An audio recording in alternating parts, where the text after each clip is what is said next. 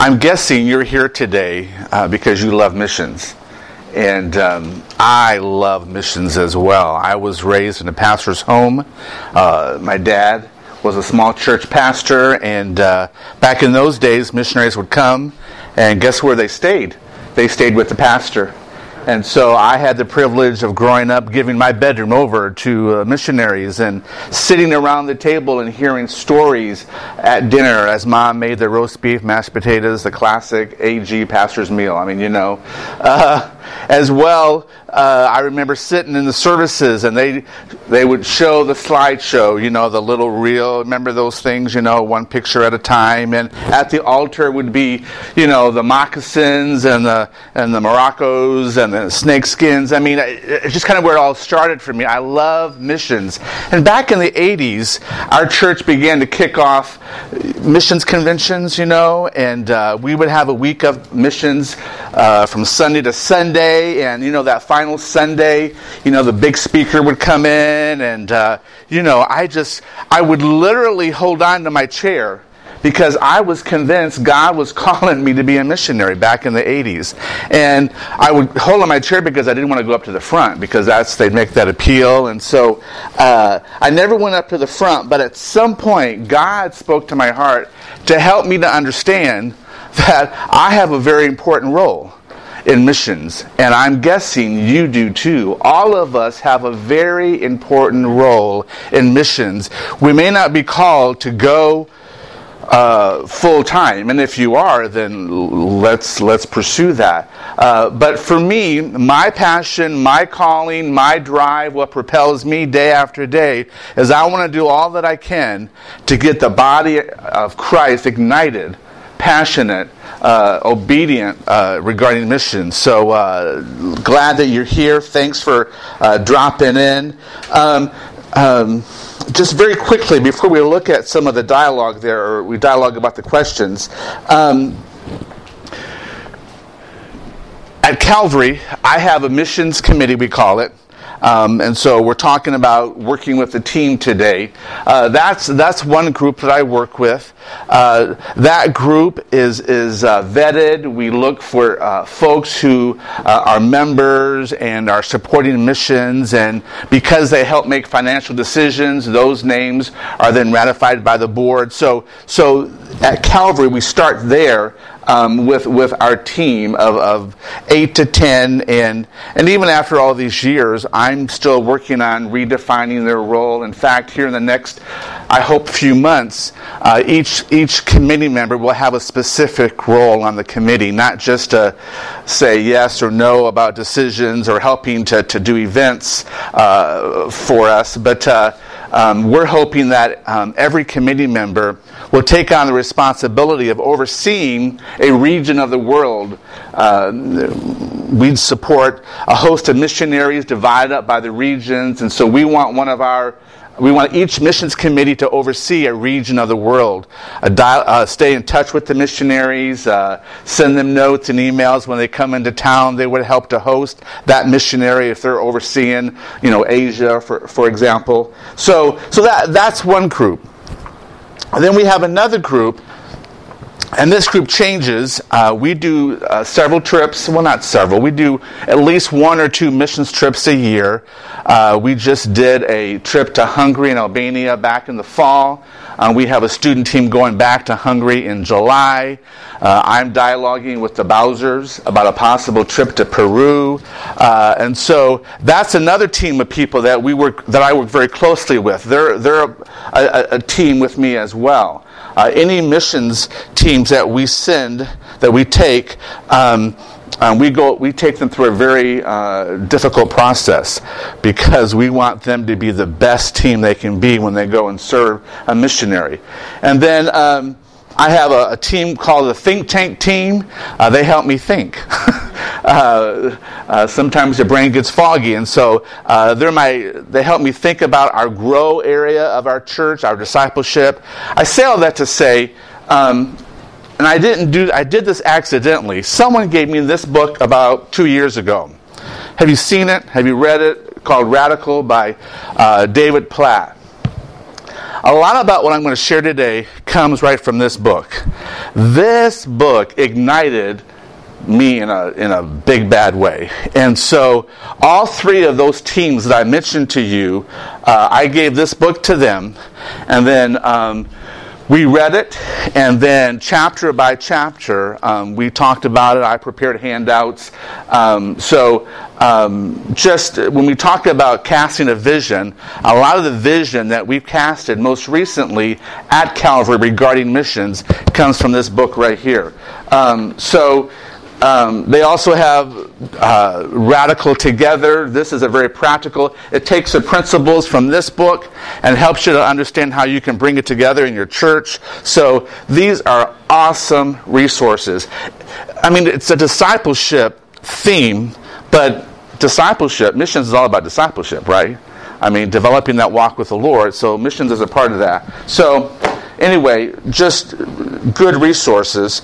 And thinking about today, one of the descriptions, I think, in this workshop is multiple hearts and hands maximize global impact. And so that's what I want to hone in on today. So, why are you involved in missions in your church? Someone share, please. Yes? I got involved basically after Katrina. Wow, okay. I went down there twice after that. Opportunity came up to go down, and somebody paid the way for our whole team to go twice. Awesome. So, and then it sparked something. And then 2015 went to Madagascar. Did you? Good. And going back again in okay. The end of this year. Okay, good for you. So, and since then I've kind of taken on a leadership role as missions director at our church, and just trying to have more than just a missions magazine. Mm-hmm. Okay. So, all right. The stuff you're talking about now, that you're doing at your churches, yeah. Stuff that I want to start learning and implement. Yep. And I have all kinds of thoughts, but I have the philosophy that everyone needs to go on a missions trip at least one time in your life. Yeah. Okay? And figure it out. I mean, if you think you're too old, you're not. If you think you're too young, you're not. If you think you're too busy, you're not. If you don't have enough money, you do. Okay? You need to go on at least one missions trip. And let me just say this. If you're a part of a church that it's difficult to get a team to go, team up with another church. If you're not too far from Toledo, talk to me. I would love to pull in other team members from other churches to do a trip together, because a trip will change your life. And not only that, but we've seen at Calvary, it changes the life of our church. There's a ripple effect that happens, and so that's great to hear. Why are you involved in missions in your church? Someone else? Yes. I would say in the very beginning it was because of a missionary's testimony. Good. And it was so impelling to me because of the desire he had to make a relationship with someone who did not know Christ. Mm-hmm. It just drove me to that desire. Awesome. Beautiful story. Beautiful. Great. Yes. Yeah, it started with me. I just had this desire, the passion for people. Mm-hmm. And I always thought, like, oh, you can't do this. You have kids. You have a family. Right. And then as I got older, I just had that desire, and God spoke to me about going on a missions trip. Okay. And I had planned on going somewhere else, and He actually changed it in the middle. And I'm like, okay, where's that? So me and my husband went to Guatemala City in 2014. Awesome. And the host that we had took us right down on the streets where they were, addicted to the glue and hungry and in the dumps, and it just changed our life. You bet it does. So when we came back, the missions coordinator that our church had left the church and gone somewhere else, so our pastor asked us to step up. Good. So it's a whole new ballgame for us, and want to learn a lot more about building teams. Okay, good. And and please, if you can't get on the plane right now, start serving in your community. Mission starts in your backyard. We have a ministry called Love the 419. 419 is our area code, and so we love the 419 as well. That's missions. And even if you can do something within the state, or within the country. Look for opportunities. That will whet your appetite until you're able to go somewhere internationally. Let me just say this. We need to keep in mind, and I think you probably know this already, that nowhere in Scripture is missions ever identified as an optional program of the church. Amen? So we're not here because... I'm a little biased, obviously, but, it's not just a department in the church. It is the church. It is the ministry. It is, okay, so we're on the same page. Okay, so what are you passionate about as it relates to missions? What excites you about missions? Somebody. It excites me because it's the heartbeat of God. Yeah, yes. Sure. And I want to join with that heartbeat. I want to be part of it. Okay. You want to come up here and teach today? So, love it. Who else, please? Experiencing that different culture that God created. Yeah. That we never meet. Yeah. What a privilege. Yeah. We're going through a transition pastor-wise in our church, and missionaries are praying for our church.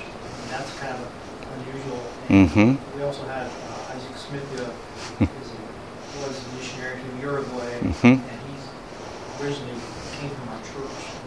Oh, did he? He's impacted us. Okay. Are you from Weston? Okay. Oh, he came to your church. Yeah. Okay, gotcha. Okay. So he's been a very big help to our church and have a missions. Let me throw this out. Become a friend to a missionary, I mean, Isaac is a dear friend of mine. He was at our church a few weeks ago and spoke on a Sunday morning, and I've had the privilege to go to Uruguay twice. And so, but I understand what you're saying about the privilege. Just, I was a youth pastor, and the first trip I took was with students to Mexico in '92. And I thought, I'll do this. It's not too far from home. It's just a few hours on the plane, and then I'll be done. And I can say I did a missions trip. And then other opportunities came my way, and I was a chicken to fly. I didn't want to go where there were bugs and snakes and dirty toilets and all of that.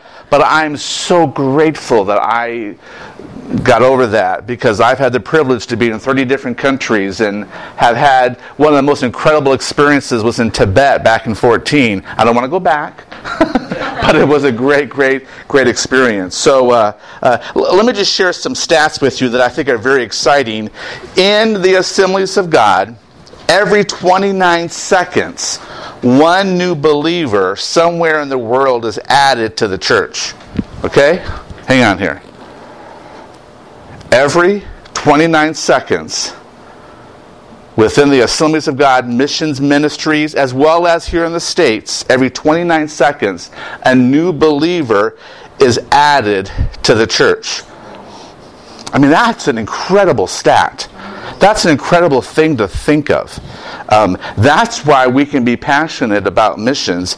There we go, 29 seconds. Okay, so someone has just been added to the church through our missionaries, our churches, somewhere around the world. And I'm sorry, you're writing these down. I didn't give these to you. They're in our... You can look them up online, AGWM. They have these. Every 63 minutes, one new church somewhere in the world is started. Every 63... No, we won't do that one, okay? Minutes.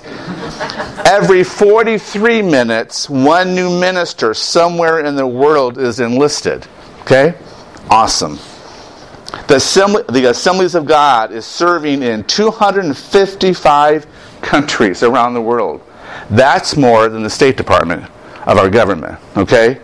With over 67, it might be 68 now, million attendees. Those are some cool stats. 95% of Assemblies of God attendees worship in a church outside of the United States, okay? So 95% of our movement is out of the United States. Okay, so that says to me, when our speaker a moment ago was talking about that battery getting charged, this is happening because God is using people who are filled with God's Spirit, who are been empowered, and one by one they're making a difference. So that's very cool. Okay, so next, what challenges you about missions? Yeah. Organization. Okay. Yeah. feel your pain, okay? So, and let me just say this. I feel a little, Jim, I'm sitting there this morning thinking, oh, there's so many more things that we're not doing at Calvary that we need to do. And I just oh my goodness. So I'm with, it's yeah. Okay, what else? What challenges you about missions?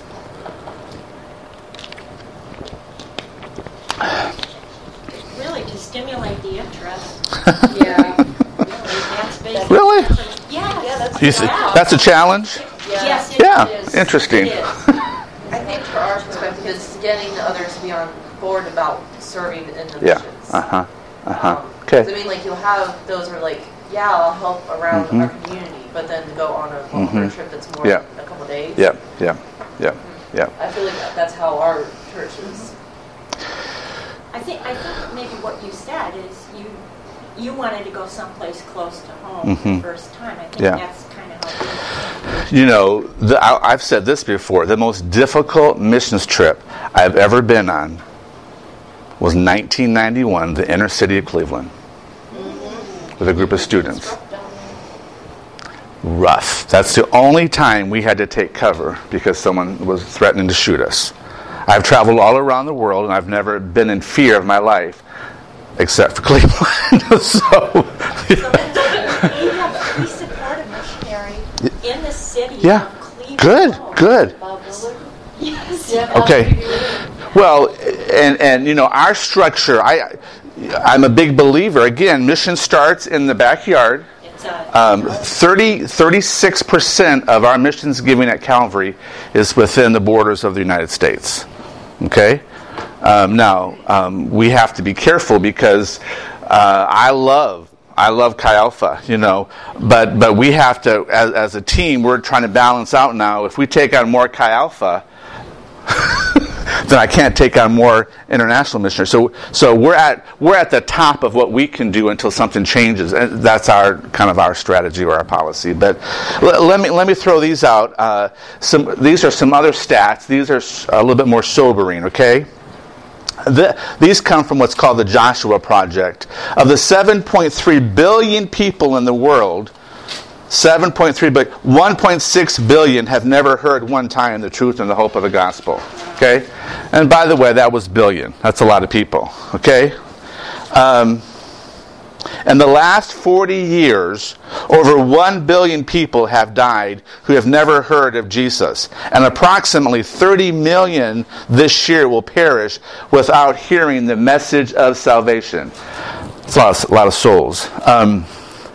Back in November, our oldest daughter, her and her husband, informed us that my wife and I, that we're going to be grandparents for the first time. So I know I don't look like it, but in July I'm going to be a grandpa, and I have no problem being called grandpa. But it hit me at some point when I got the news, my daughter is carrying within her a soul. That soul will live forever. And we as a family have a responsibility to nurture that soul, to love that soul, to lead that soul to Christ. So 70 million souls, 30 million souls this year will perish without hearing the message of salvation. 70,000 plus people every day die in the unreached world without Christ. And so you probably have heard this quote. Oswald Smith says, "We talk of the second coming, but half of the world has yet to hear the first." So what propels you in your role as it relates to missions? Okay? What kind of the same as the first question, but what causes you to keep doing what you're doing in your church for missions? Right there, that statement you made about the souls. Yeah, that's enough right there. That's enough. I see the expression on your face. That's right. That should do something for us. At Calvary, we want to develop world Christians, not just worldly Christians. And being a world Christian is being tapped into missions. Okay, so let's do this. The responses to those questions can help you develop your missions vision for your church, okay? And so we're talking about working together as a team, 3 broad points here that I want to look at today. The first one is cast the vision. Okay? The Apostle Paul had a very different perspective on missions than probably most of us. And I'll give you the blanks, okay? Sorry, I don't have the PowerPoint on the screen. I don't trust technology. It's great, but anyway. So look at what it says. You have this verse in your handout today. Romans chapter 1, verses 14 through 16. I like the Amplified Bible with this passage. It says this. Paul is speaking. He says, both to the cultured and to the uncultured, both to the wise and the foolish, I have an obligation. Okay? I have an obligation to discharge and a duty to perform, here we go, and a debt to pay. That's a profound statement there. So for my part, I am willing and eagerly ready to preach the gospel to you who are also in Rome, for I am not ashamed of the gospel of Christ, for it is God's power working unto salvation to everyone who believes, with a personal trust and a confident surrender and a firm reliance to the Jew first and also to the Greek. So, next statement in your handout. Paul is saying that he owes a debt to every lost person on the face of the earth. Is it possible to help our churches to kind of own that? I mean, that is a great vision for us to propose to our church. It won't be easily received. It won't always excite everyone like it excites or challenges you, but that's okay. That's a good principle to pitch. Here's the next statement. The way he sees it, because he is owned by Christ, he owes Christ to the world. Now, I'll just say this. This comes from David Platt's book. This is where I have developed this, all right? So this really did something for me when I came across it. So this was Paul's attitude. He is saying this. If I am the only one who senses this indebtedness, that changes nothing. I am still indebted. And as long as there is one person left on the earth to whom the invitation to eternal life has not been issued, then I am not a free man. I will remain a bondservant of Christ until the last sheep has been brought into the fold. Now, if you read this book, it's called Radical. What I just shared, what Paul just, that's a radical statement, okay? This book challenges us as Americans. We all have this philosophy that's kind of birthed within us as Americans of fulfilling the American dream, okay? This tries to knock it out of your system, okay? And so when we cast that kind of vision to those in our church, they're going to struggle with that. They're going to wrestle with that. Now, when I first read that, I said to myself, wasn't very spiritual. I said to myself, well, yeah, Paul, you should feel that way. You were a bad man. You know, you were a terrorist to the early church, dragging Christians out of their homes and throwing them into jail. You do owe a debt. But any of us who have received the hope and the gospel of Jesus Christ, it's been given to us. We've accepted it. Now we have a responsibility as well. Do you agree? Yes. Thank you. So when we begin to realize that Jesus Christ has paid an infinite debt that secures our eternal destiny, there should be millions of Apostle Pauls roaming around the earth looking for one more person to tell the gospel of the grace of God. Amen? So, that's Paul's vision for missions. Our vision for missions, I think we should adopt Paul's vision, to be honest. The next statement in your handout. What does it say about our understanding of the gift of God that so many feel no indebtedness, no obligation to Christ at all? Again, we will wrestle to some degree with this because our American dream teaches us that I deserve this. I'm entitled to this. I can give $1 to missions instead of $10 because I need to, So it is a struggle, but it's a vision that can be developed. It can be shared, and gradually it begins to grow in the hearts and lives of people. Our vision should be like that of the Apostle Paul's. And this is your next statement. We are in debt to the nations. Does that rock your world? Do you struggle a little bit? That's a high calling. But I believe that is the mission that we should adopt as followers of Christ. Those of us who are leading in our churches. Next statement is this. We owe Christ to the world, to the least and to the greatest, to the richest person and to the worst person. There was no beginning and ending points on the scale of who Paul felt obligated to reach. In other words, every saved person this side of heaven, that's us, owes the gospel to every lost person this side of hell. Now that's radical. But it can change your life, and it can change the lives of those in your church once we begin to move in that direction as we cast that kind of vision. All right? So, how do we do that?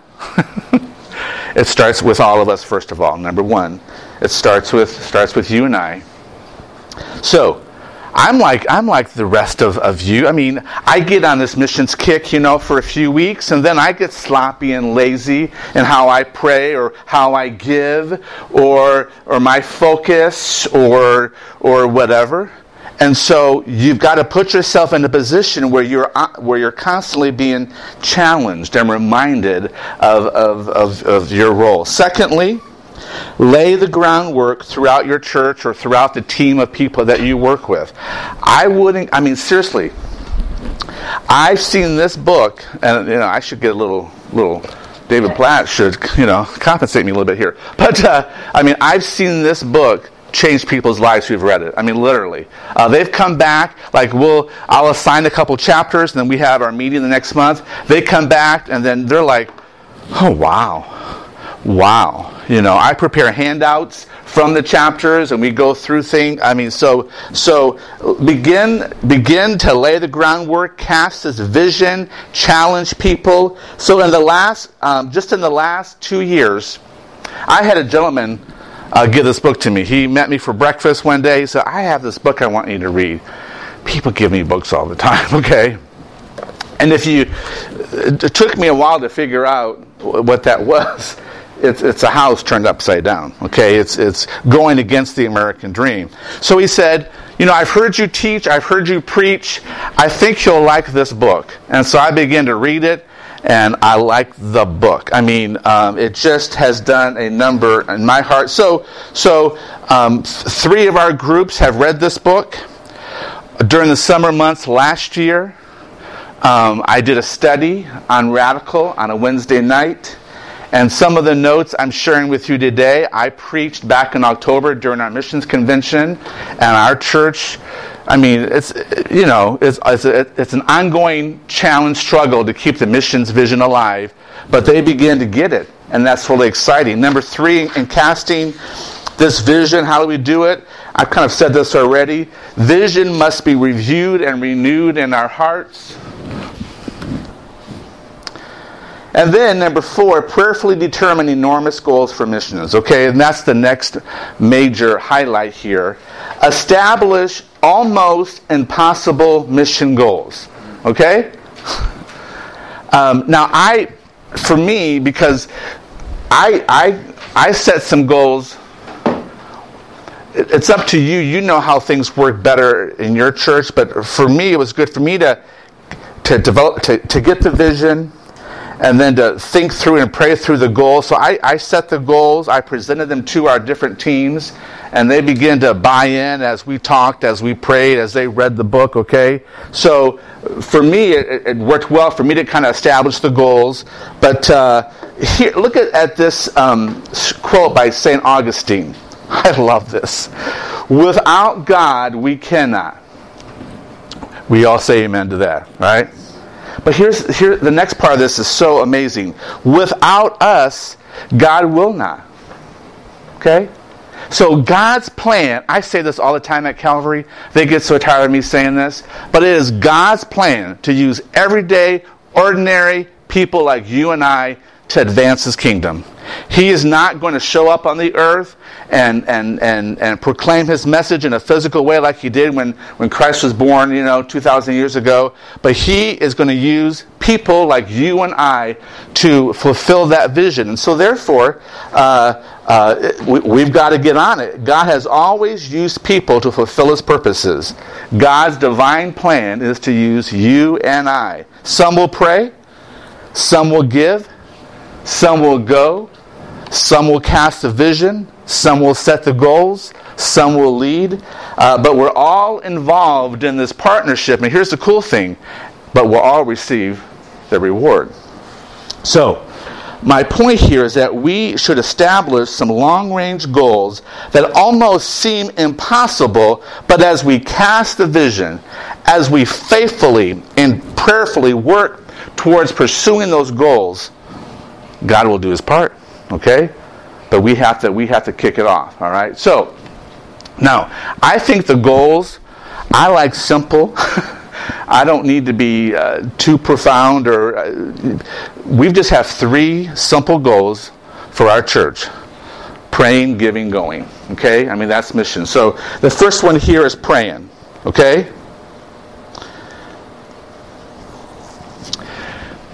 Okay, I'm sure.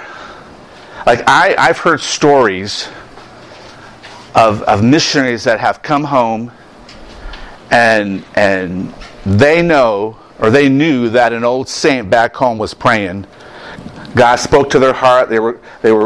God spoke to their heart in the middle of the night, and they woke up to pray for a specific missionary. You've heard those stories, My concern is there's not many of those left. I know at Calvary, 20 years ago when I said missions, there were some old saints, they just get their checkbooks out and start writing checks. I mean, that's just what they did. Or when it was time to pray, they would pray down heaven on behalf of missionaries. They're all in heaven right now. And so we're trying to raise up another generation of people who will not be so consumed in fulfilling their American dream, but will be praying for missionaries in the world and the lostness of man. The next statement here is this: we are a planning, strategizing, implementing people, yet fulfillment of the Great Commission requires that we be a praying people. Praying, I've heard this from missionaries. Thank you for the monthly check. And they mean that. But please pray. Please pray. So we need to raise up a prayer strategy for missions in our churches. That, I think, is a no-brainer goal that we have to do. And let me warn you, this goal right here is more difficult than the giving goal. Praying, getting a group of people to pray consistently and faithfully is not an easy job. Okay? So, back in 2015, our church, our missions team, set up some goals for missions. Almost impossible praying goals. Here are our praying goals at our church. I'm just going to give you, and I'm looking at these, I'm thinking, well, we need to update this, we can tweak that, but this is the basic thing that we do. We have what's called a missions prayer task force. I am blessed to have a missions assistant because of what we're doing for missions. I need some help, and so she's a part of our church team. She has other responsibilities as well, but she maintains a database, an email database of people who have said, I want to pray for missions and missionaries. And so once a week, she will send an email. Sometimes they come through AGWM. Sometimes she'll be going through, for example, the Worldview magazine, which you need to get for your church. They're 50 cents a piece, I think. I mean, great pictures, great stories. I mean, it's awesome. But usually in the back of each one of these, there are prayer requests for the particular topic or region of the world. And so at least once a week, she will send an email out. Please pray for the following. And she lists them. So right now, we're sending about 300 emails out a week to people who want to pray, who've said, I want to be on this missions prayer task force, okay? Our goal, here's our goal. So praying is our goal. The missions prayer task force, our goal is to have 500 people on that task force. We kicked this off almost 3 years ago. We're at about 300, okay? And I'll talk more about how we do that here in a minute, okay? Then the other one is what we call our monthly Missions Connect. So at Calvary, Wednesday nights, we have our kids ministry, our youth ministry, and then we have what we call grow groups for adults. So we meet in a chapel for a time of worship for the first 30 minutes, and then we dismiss our adults into their different grow groups, classes. On the first Wednesday of every month, we shut down the classes and we have Missions Connect. We go into our main auditorium because there's more room in there, because when you pray, you need to have elbow space, right? And so we pray and we call the church for a night of prayer. The goal that I set for that was 500. I want to see 500 coming to church on a Wednesday night to pray. When I set that goal, I thought to myself, yeah, right, Bill, that'll never happen.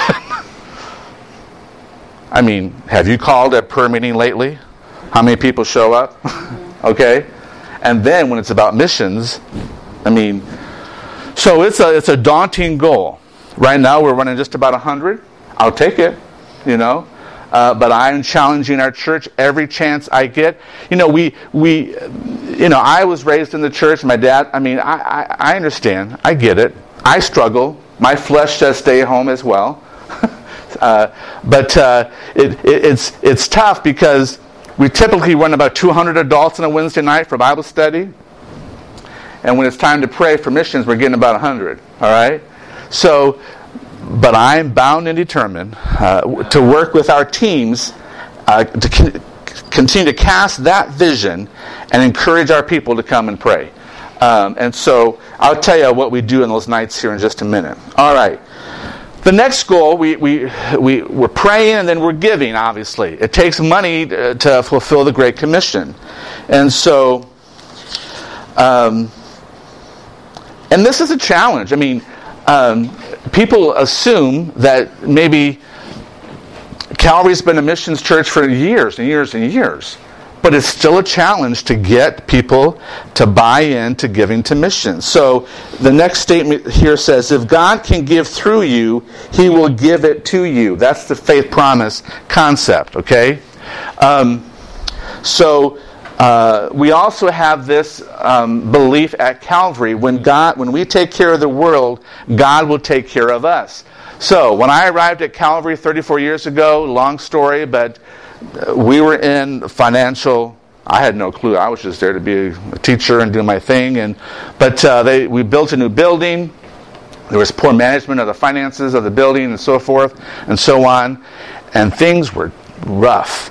I was told that every Sunday there were bill collectors standing outside our doors waiting to get paid because they knew we were taking an offering. That's how bad it was. And so there was all kinds of issues. But in 1985, the pastor at that time and the board made a crazy decision. We were supporting missionaries. Mission was a part of our church, but they took on 20 more missionaries because they believe that if they take care of the world, God would take care of our church. So before they paid the electric bill, they made sure the missionaries got their checks first. Okay, it didn't happen overnight. I mean, there was threats of closing the church doors. It was that serious. But 30-some years later, we're still there. The church is growing and great things have happened. But we truly believe that if you take care of the world, God will take care of your church. Now, let me just give you some interesting stats here. I put these in here. If you know me, I'm not a fan of Halloween. Okay? But I won't share why. Well, I'll just say this. I had the opportunity to interview a former Satanist in my office years and years ago. Long story how she came to meet me. It was she was 18. It was her 18th birthday, and she was running away from her family because she was conceived and born to be sacrificed to Satan on her 18th birthday, and she ends up in my door. Crazy story. So, along with me and another pastor, we interviewed her, and I asked her about Halloween. So, once you hear a former Satanist inform you about what Satanists do on Halloween, Halloween doesn't become a priority anymore. Anyway, Americans will spend last year on Halloween $9.1 billion. With a B. Yeah. Okay? That is $700 million, that's your next blank, more than last year. Okay? Americans gave less money to reach the unreached than they spent buying Halloween costumes for their pets. Pets. I said pets. That gets me so fired up. My wife and my daughter, they kind of like to tease me when we go shopping and they see these. We have 2 little puppy dogs. We love our puppy dogs. That's cool. That's nice. Nothing wrong with puppy dogs, okay, you know? But I've said to my family, when we are spending more money on our dogs than we give to missions, we've got a problem. And when our country spends more money on buying costumes for their pets than they do in loving the world. Okay, so almost impossible giving goals. So we set a dollar figure for our church, and it's a big one. And I won't share that necessarily, but one thing that we do constantly, and this is a big part of what my role is to help people to understand the difference between general missions giving and designated missions giving. Okay? People, we give to projects. That's fantastic. Praise God. We give to people who go on trips. That's great. We love the 419. That is great. If God speaks to you to designate some of your missions giving to a particular missionary, you got to do what God tells you to do. But what we tell people, I'm trying to hurry, is don't forget the big missions pot that you need to give to help us to support the 169 missionaries that we're supporting right now on a monthly basis to keep them on the field. That's not fun to do. People don't get excited about that until they meet a missionary, until they hear their story, and so we're constantly, as a church, banging this drum. So you've got to set some kind of a financial goal and then keep that in front of your people all the time. What's really encouraging this past year, and this is a combination of God doing His part and people doing their part. We saw a 20% increase in general missions giving last year. So when churches and pastors and leaders say, we can't do it, yes, you can do it. It's hard work. It's not easy. You've got to help lead that as you cast the vision, as you set the goal, as you pursue the goal. But it can happen. It won't happen overnight. This is the first time in years that we've seen a bump in our general missions giving. Our total missions giving is fantastic, but we see the general missions giving going down because it's easier to give. And does that make sense? So that's another goal that we set, is we want to support 200 missionaries within the next 10 years. So I believe in the missionary. Research states that supporting the missionary is the best investment with your mission dollar. Again, All the other ministries we support as well, but we cannot forget about the individual missionary. They are the ones on the field making the difference, so we got to do that. Okay, the third goal, we're doing okay, is going. Here's another passage from the Amplified Bible. You've heard this before, Matthew 9. Then he said to his disciples, "The harvest is plentiful, but the laborers are few. So pray that the Lord of the harvest," here we go, "to force out and thrust laborers into his harvest." I love that wording there.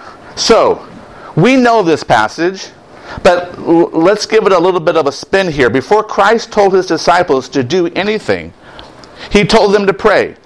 That's goal number 1. Take up an offering is good, but before you take up an offering, get your church to pray. Teach them how important that is. He even told them what to pray for. Jesus didn't say to pray for those who are lost.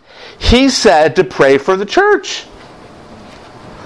When Jesus looked at the harassed and the helpless, the multitudes of people that needed salvation, his concern was not that the lost would come to the Father. Instead, he was concerned that we wouldn't do our part in praying that others would go into the harvest field and go to the lost.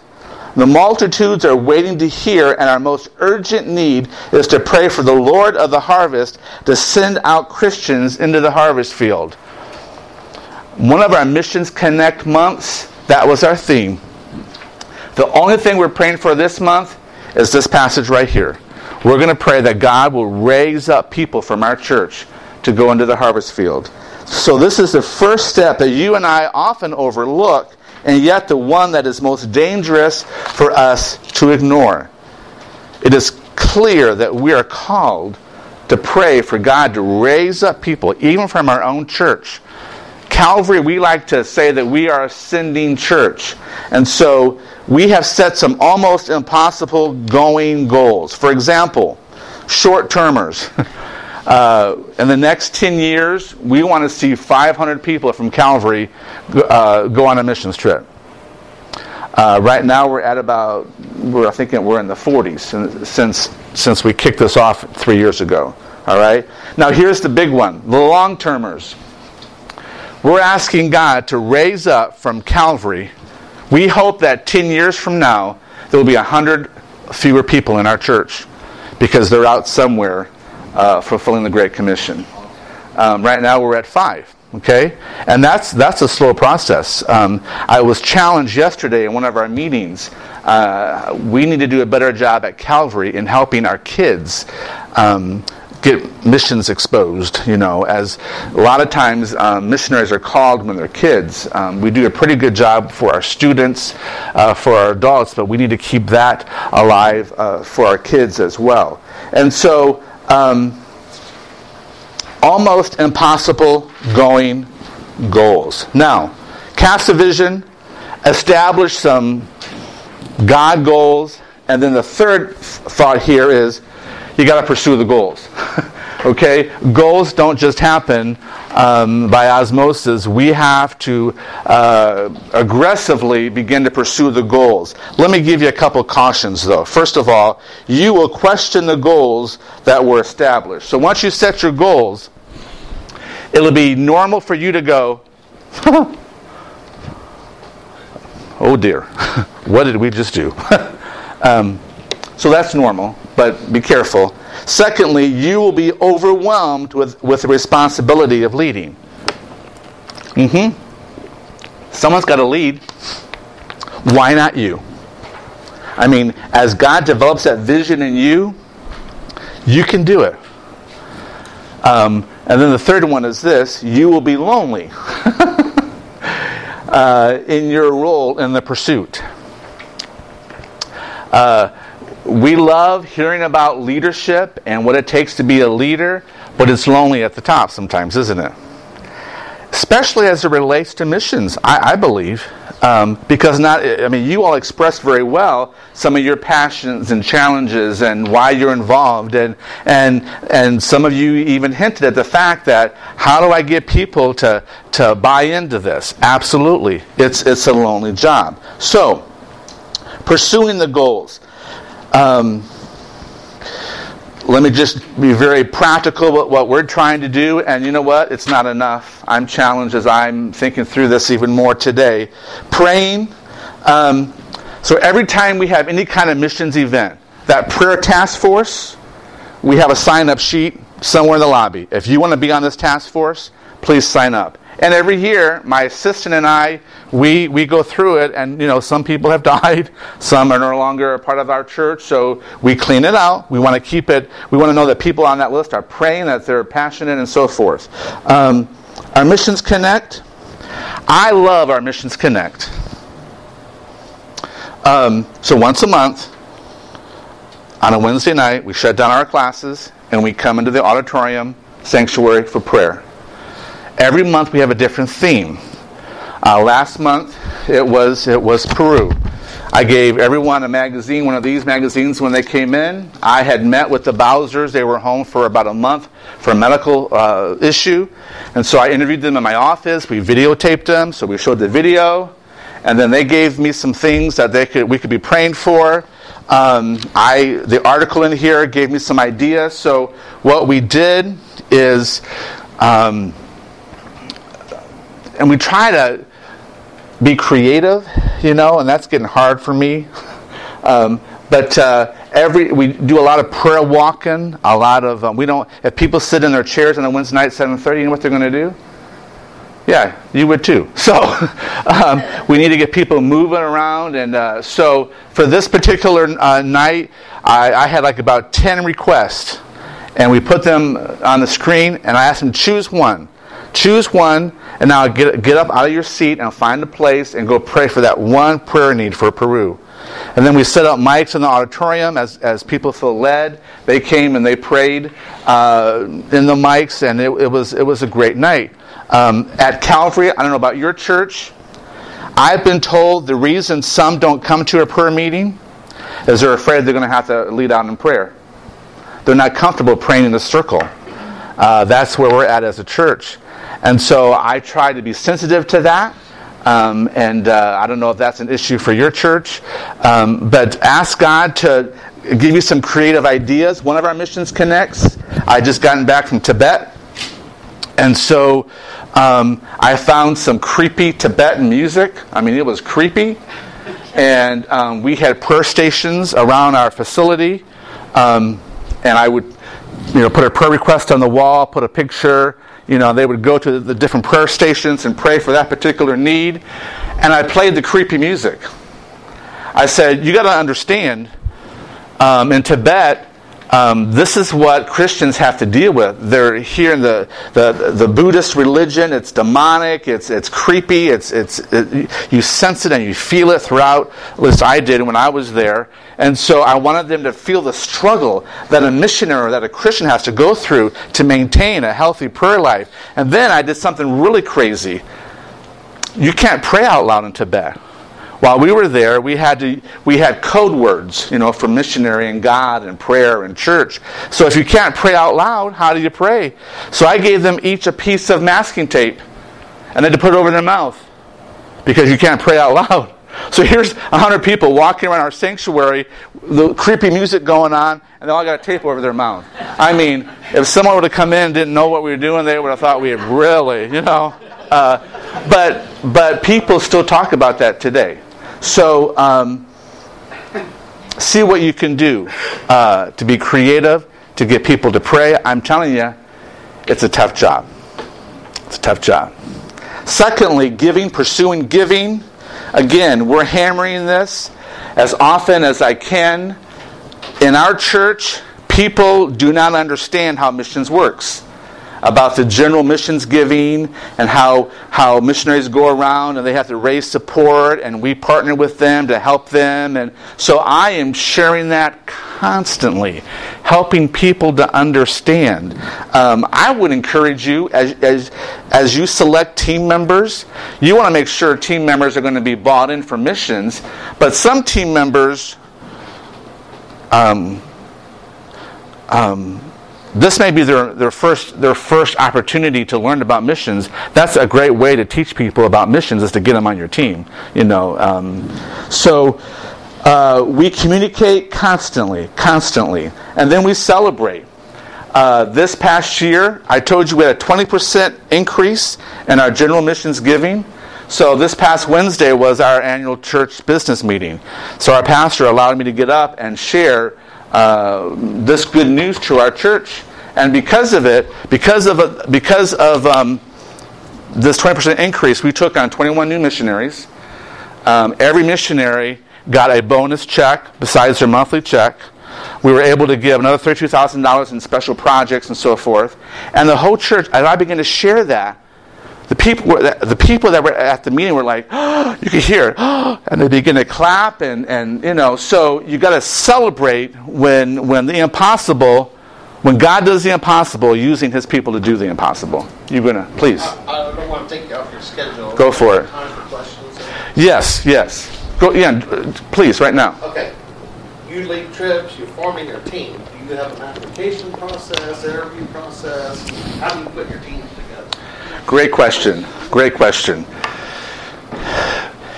We do. Probably the best way for me to answer that is for me to get your email address, and I would be happy to send you our packet. Would that work? Why don't you put your email address on the board? Okay. And then folks, if they want to contact this new board kind of thing doesn't. Here we go. I was.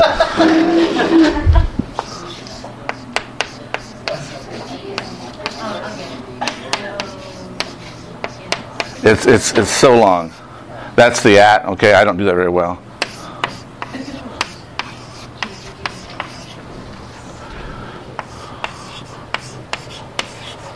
I'm almost done. Can you read my writing? My assistant rolls her eyes all the time.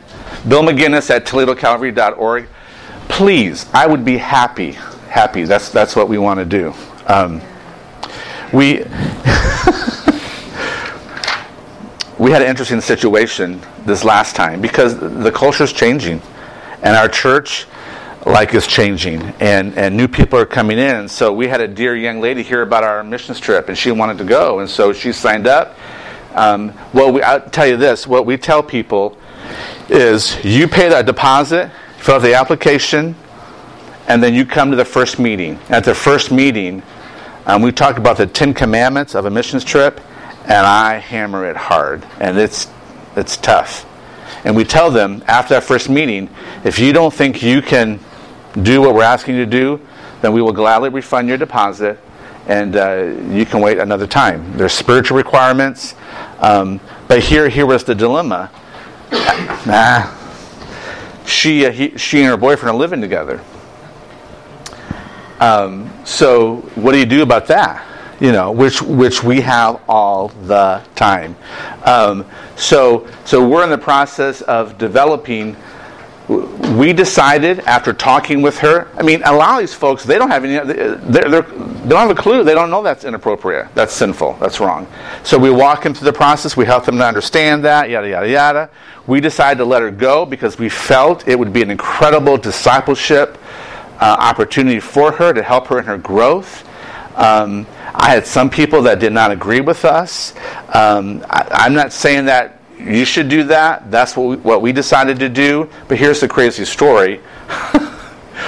So we're getting ready to leave for Hungary, October the 23rd, 4:30, be at the church. She's not there. So I waited till 5 o'clock. The shuttle's ready to take us to the airport. She's not there. I call her. Didn't reach her. I called her fiance. And I said, hello, how are you? I said, is so-and-so on her way? And he said, well, why? I said, well, we're leaving for Hungary here today. He went, today? She thought we were leaving the next day. So they got our bags packed, hopped in the car. They're on the way to the airport, hurrying, because we had to leave. The airport, Detroit, an hour from us. And so on the way, they were in an accident. Totaled the car. They were okay. And I don't know, you can read that any way you want. Some thought that was God's way of saying, and I probably made a bad decision. I don't know.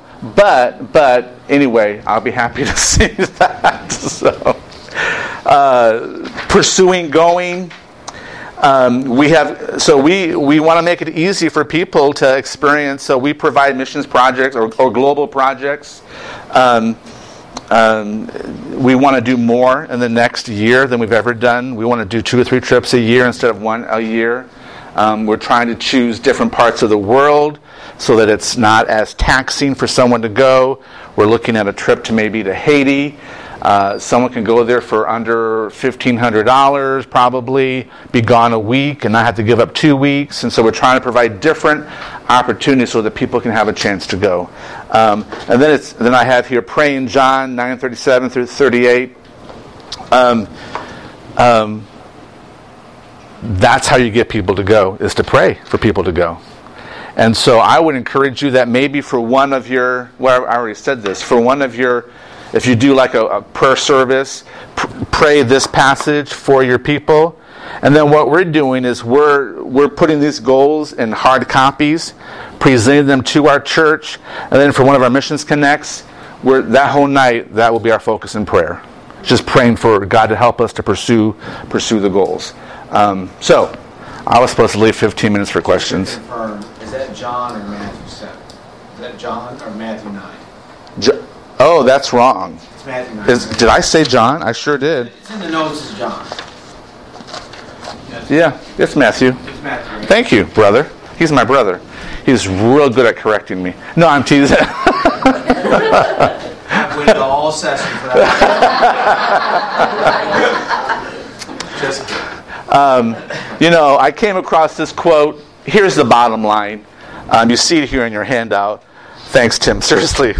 A lack of interest in missions is not caused by absence of compassion or commitment or by a lack of information. A lack of interest in missions is not remedied by more shocking stats, which I like to share, more gruesome stories, I like to share those too, or more emotionally commands to obedience. It is best remedied by intensifying our passion for Christ so that the passions of His heart become the passions that propel our hearts. And so that's what we pray for as well. So Paul is the guy that we looked at the very beginning.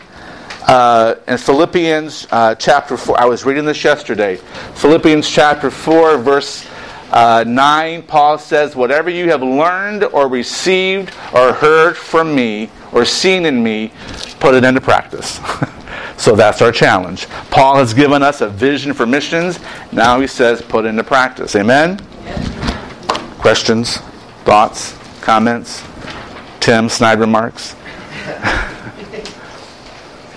Please, yes. Does your church do, some churches do where if you have a mission trip, the church will help support the materials and then the individuals provide their own? Yes. That's kind of all that. Yes. They're responsible for raising their funds. We give them a letter that they can use. We don't normally do fundraising for them because for us the team is so large it would only be a drop in the bucket that we could raise. But we work hard to raise the funds for the project. And every missions trip has a different kind of project. Like Uruguay was like a $30,000 project. Some are only $5,000. So yeah, that's what we do. Yeah. Anyone else? Yeah. I want to recommend another book. Yes. For our book readers. Our Missions Community Church is actually doing it right now. It's called Gain by Losing. Why the future belongs to churches set. By J.D. Greer. Gain by losing. Gaining by losing. Awesome. Thank you. J.D. Greer. Pastor J.D. Greer. Okay. And then one more question right here. Yeah, right here.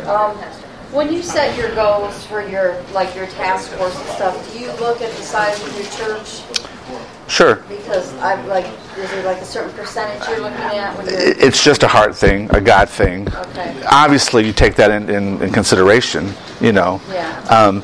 They have to be large enough that almost seem impossible, but you can see with God's help that you could very well attain it. And again, for us, this is for 10 years. So, all right. Thanks so much.